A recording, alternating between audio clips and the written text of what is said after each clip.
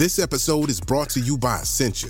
A better you starts with better hydration. Essentia is on a mission to inspire people to do what matters most. Their proprietary ionization process transforms water from any source into ionized alkaline water, providing water that's 99.9% pure with a pH of 9.5 or higher. Essentia overachieving H2O, the #1 ionized alkaline water. Shop now. This episode is brought to you by PNC Bank, who believes some things in life should be boring, like banking, because boring is steady, pragmatic, responsible. You don't want your bank to be cool or sexy. Sexy is for red carpets, not banks. That's why PNC Bank strives to be boring with your money, so you can be happily fulfilled with your life. PNC Bank, brilliantly boring since 1865. Brilliantly boring since 1865 is a service mark of the PNC Financial Services Group, Inc., PNC Bank, National Association, member FDIC.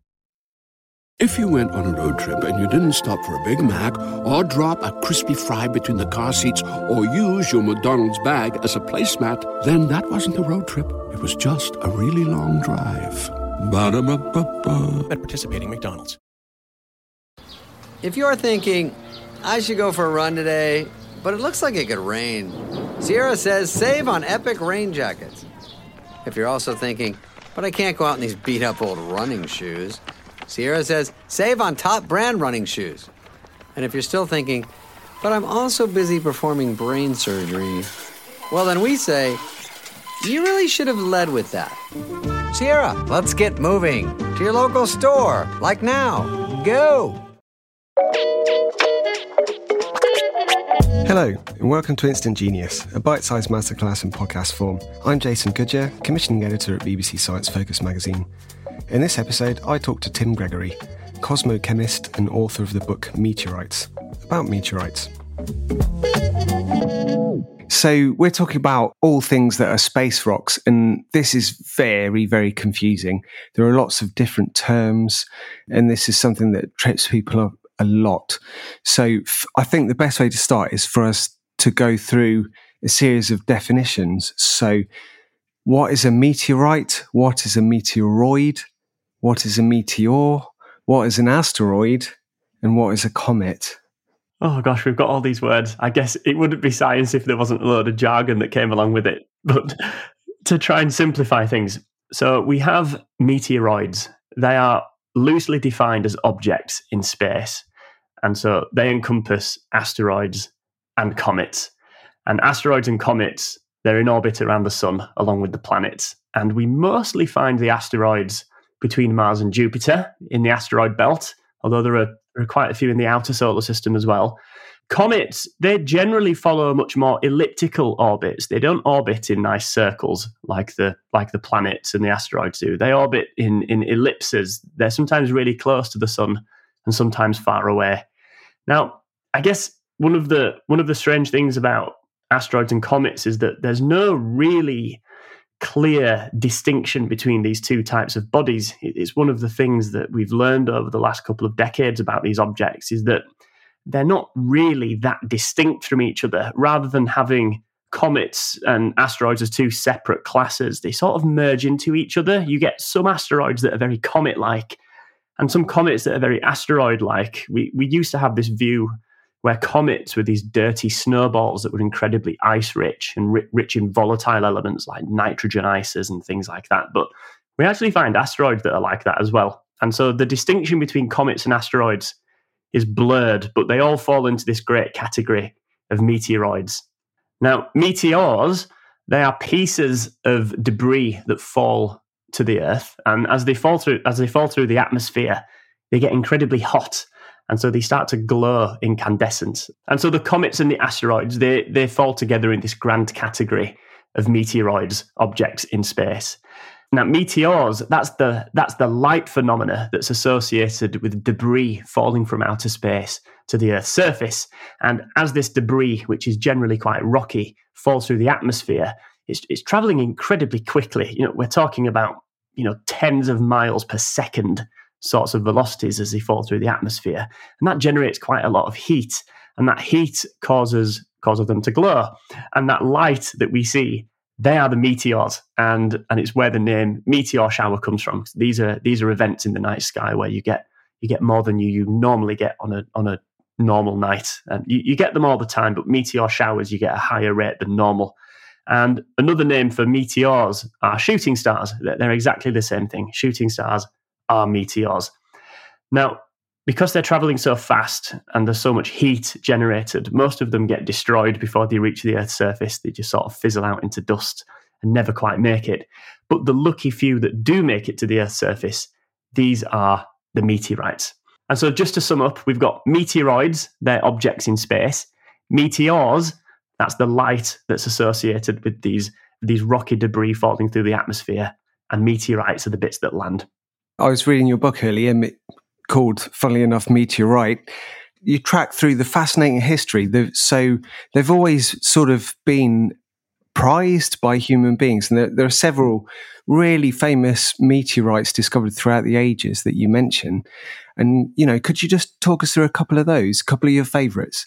Oh, gosh, there are so many. One of the things that I learned while researching the topics that ultimately made it into Meteorite, my book, was that the history of meteoritics is actually just about as fascinating as the science, as the stones themselves. There's a really famous example of ancient people encountering meteoritic material. So King Tutankhamun, who is perhaps one of the most famous ancient people to ever have lived, in his linen that his mummified body was wrapped in when his tomb was discovered, in his linen was this beautiful, handsome dagger. This dagger was about a foot long and it was sheathed in this beautiful, beautiful sheath made of gold with this sort of mother-of-pearl hilt on it. And the blade from which that dagger was forged was actually made from an iron meteorite. If you look at the chemistry of the dagger that belonged to King Tutankhamun, the blade of that dagger, it actually matches perfectly the chemistry of iron meteorites. Now, this iron blade predates the Iron Age by thousands of years, and so a natural question for archaeologists was, where on earth did the ancient Egyptians get the iron to make King Tutankhamun's dagger from? And it turns out that the iron came from the sky. It fell to the earth as a meteorite, and the ancient Egyptians used it to make this sacred object. And so, we've been encountering meteorites for thousands of years and probably way into prehistory as well. And it's really only the last few hundred years that we've been studying them with a sort of scientific perspective. In fact, it was only in the early 1800s that the modern minds of science really accepted that meteorites were real and that they did in fact come from space. And so it's a fairly new science. Yeah, that is just an amazing thing to think of. And another thing, like now we're in the state of knowledge that we are in. So considering, God knows, do we even know how many of these are hurtling through space? Thankfully, there are agencies around the world that track asteroids as they orbit around the sun. But the real answer is that they're countless in number because there's no real lower limit to how big one of these objects in space can get. We have a pretty good idea of where all the big ones are and where all the medium ones are. But it depends how small you go. There are millions of these things orbiting the sun. And in fact, it's tens of thousands of tons of extraterrestrial rock falls to the Earth's surface every year, which is just a number that is kind of beyond comprehension, really, that amount of material falling from the sky. So say I want to find one, how do we go about finding them? Obviously people have found them over the years and studied them. How do you do that? And how do you know this is a bit of rock, that's a meteorite? That's a really good question. So it sounds like an alarming number, 40,000 tons or so of extraterrestrial rock falling to the Earth's surface every year.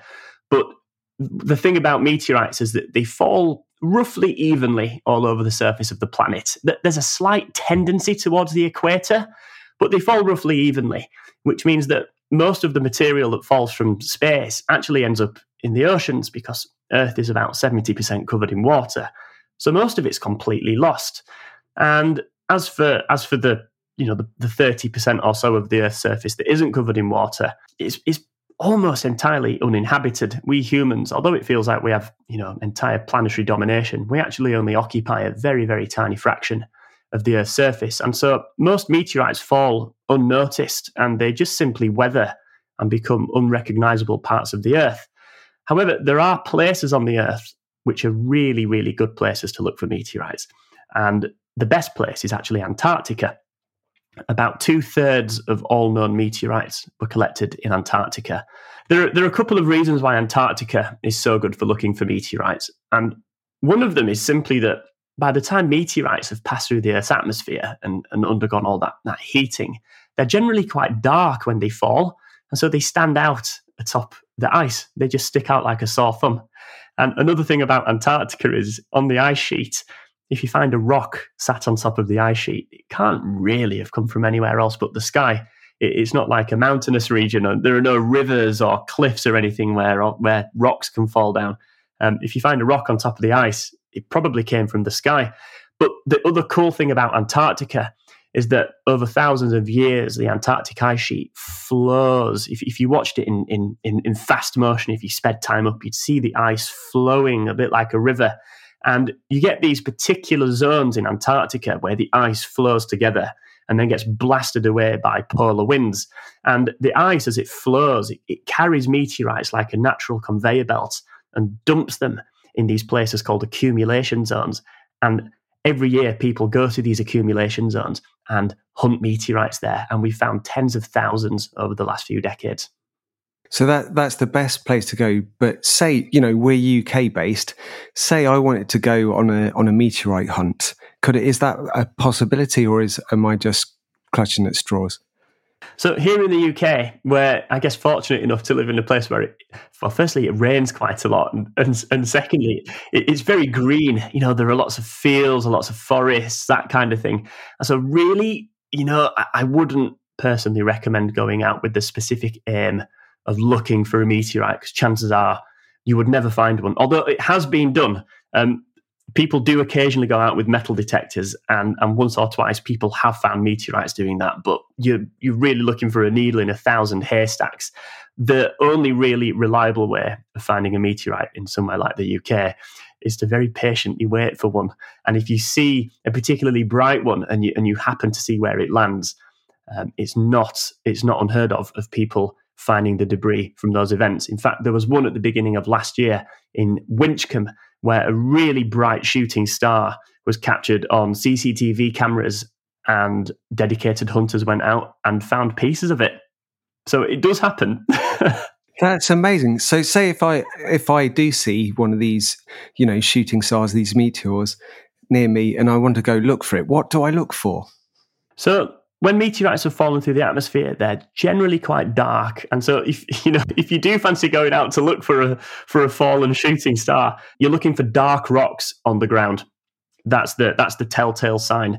It's one of the only ways actually that you can often tell that it's a meteorite that you're looking at until you sort of take it into a laboratory and get a specialist eye. Most meteorites, when they fall, they have this, it almost looks like a varnish on the exterior of the stone that we call a fusion crust. And this varnish is the once molten surface of the stone that quickly quenches shortly before landing. And it's sort of this lovely black varnish that you get surrounding the stone called a fusion crust. So that's one of the telltale signs that you've just found a meteorite. That's amazing. If I'm lucky enough to go out and see a shooting star falling and I find one, would I be quids in? So some meteorites are incredibly valuable, actually. Most of them are not that expensive. You can actually go on eBay and buy meteorites for just a couple of quid often. In fact, funnily enough, the meteorite that I studied for my PhD at the University of Bristol, I actually bought that off eBay. No way. Yeah, I did. I bought it from eBay, which apparently raised quite a few eyebrows in the procurement department at the university when we tried to get the expenses back. So I bought this. It was about an apple-sized meteorite for a few £100 off eBay, and it ended up being the subject of my PhD. And I actually withheld the review on eBay until I'd finished my PhD and and verified the age of the meteorite. And it turned out to be 4.6 billion years old, which is older than the Earth itself, which I guess definitively proved its meteoritic origin. So that particular seller got a 5-star rating from me. But anybody can go onto eBay and buy a meteorite. They're not that expensive, but there are different types of meteorites, and some types of meteorites are incredibly expensive. And I guess probably the most expensive meteorites are the Martian meteorites. And as the name suggests, these come from the planet Mars. And so you can imagine that scientifically they're incredibly valuable because they're the only way that we can get pieces of the red planet in laboratories here on the Earth to learn about it. And secondly, they're prized among collectors as well for obvious reasons. There's something quite exciting and captivating about a rock that comes from Mars. And so they're probably the most expensive meteorites. That's like really fascinating. So my next question, obvious question that everyone's going to want answered is, how does a piece of Martian rock end up on Earth? Oh, it's a great question. So all meteorites pretty much start life the same way. They exist on a planetary body somewhere else in the solar system, usually an asteroid, sometimes Mars, and sometimes the moon. And the first thing that has to happen for it to become a meteorite is it has to be ejected from its parent body. And they're ejected by impact on the surface. And this is beautifully demonstrated by our closest celestial neighbour, the moon. Even with the naked eye, you can look up at the moon and you can see the impact craters on the surface of it. It's absolutely covered in these impact craters. And these impact craters, they're formed when impactors strike the surface of the moon at hypersonic velocities. And the amount of energy that's released, we're talking about thousands of nuclear weapons worth of energy released in a couple of seconds in many of these impact events. And that amount of energy ejects rock off the surface of these bodies and into space. And most of this debris actually falls into the sun, but some of it makes it to the Earth, and some of that material becomes meteorites. And so it's exactly the same with Mars. If we look on the surface of Mars, it's covered in impact craters. And it's these impact craters that are the source of the Martian meteorites. That's mind-blowing to think that they make their all the way here to Earth. It's wow. So how do we know they come from Mars? Oh, another good question. So first of all, we have the lunar meteorites, and they're called the lunar meteorites because they come from the moon. And we know that they come from the moon because we have Apollo rocks. The Apollo astronauts brought pieces of the moon back to the Earth, and we can look at these meteorites side by side with the Apollo rocks, and they're very, very similar. So we're pretty sure that the lunar meteorites come from the moon. With the Martian meteorites, we're not so lucky because, of course, we've never been there ourselves. We've only ever sent robots to the surface of Mars. And so a good question is, how do we know that the Martian meteorites come from Mars? Well, it turns out that in these Martian meteorites, there are tiny little bubbles of gas. And if you very, very carefully measure the chemistry and the isotope composition of the gas that's trapped in these bubbles, well, first of all, it's unlike anything that you would ever measure on the Earth. It really is truly alien, this gas. But it is just like the gas that was measured elsewhere. Specifically, the chemistry of the bubbles trapped inside the Martian meteorite is exactly the same as the composition of the Martian atmosphere measured by the rovers that land on the surface of the red planet. And so this gas, this chemical and isotopic fingerprint that we find inside the Martian meteorites is a perfect match for the Martian atmosphere, which I guess is indisputable evidence that these meteorites actually originate from Mars, which is just amazing to think that we actually have pieces of the red planet here on the Earth already that fell as meteorites. That's fantastic. So you mentioned then the one that you were studying was incredibly old. So how do we date things that are that old? Yes, my particular area of research during my PhD was the chronology of the early solar system, the evolution, and one of the cornerstones of looking at the evolution and the formation of the early solar system is by dating meteorites. And we date meteorites using radioactive decay. So some elements are naturally radioactive, and as they undergo radioactive decay, they become new elements. And so a really good example of a radioactive element is uranium. Over time, uranium naturally radioactively decays, and it ultimately ends up turning into lead. And so if you measure the amount of radioactive decay that the uranium in a meteorite has undergone since it formed by measuring the amount of uranium that's decayed and the amount of lead that has grown into the meteorite throughout that decay, it's actually a relatively simple calculation to date the meteorite itself. And it's one of the really sort of distinctive things about meteorites of their antiquity. They're about 4.6 billion years old, which predates planet Earth. In fact, it predates all of the planets. They were among the first rocky material to form right at the beginning of the solar system's history. And a lot of what we understand about the formation of not just our solar system, but solar systems in general, come from the chronology of meteorites and dating them. So they're so old, as you say, older than the planets in the solar system. So what role did they play in the formation of planets and things like that? So once upon a time, our solar system, it didn't look anything like it looks today. It used to exist in interstellar space as a giant cloud of gas and dust called a nebula. And you've probably seen pictures of nebula. They're these beautiful, beautiful structures that sort of span the distance between the stars, these giant clouds that hang in interstellar space. The Orion Nebula is a really lovely example of this. And these nebula, they're incredibly thin and wispy, but every now and again, tiny pockets of these nebula begin to collapse in on themselves gravitationally. And at the center of this gravitational collapse, you eventually attain temperatures and pressures high enough to ignite fusion reactions, and a star is born. This is how our sun was formed. And around these early stars, around these young stars that form in these collapsing nebula, some of the gas goes into orbit around these early stars. And eventually this gas begins to condense and turn into minute motes of rocky dust. And this is what happened in our solar system. So the sun formed and gas went into orbit around our young sun and eventually condensed into tiny motes of rocky dust. And it's these motes of rocky dust from which the asteroids were formed. And it's these motes of rocky dust that ultimately the planets are formed as well. And so the meteorites, they preserve this earliest history of the solar system by preserving these motes of rocky dust. They record the sort of the earliest history of the solar system, this process from gassy nebula to rock and ultimately, I guess, the building blocks of planets. So that's why by studying the meteorites, we can learn more about the evolution of the solar system. Absolutely. One of the cornerstones of natural sciences is understanding the history of the Earth. And the best way of understanding the history of the Earth is by using the rocks. But there is a limit to how far back in time the rocks of the Earth can take us to get back into the prehistory, the prequel, if you like, to Earth's history, to its planetary history. You need meteorites because they're the only surviving bits of rock from that period of the solar system's history.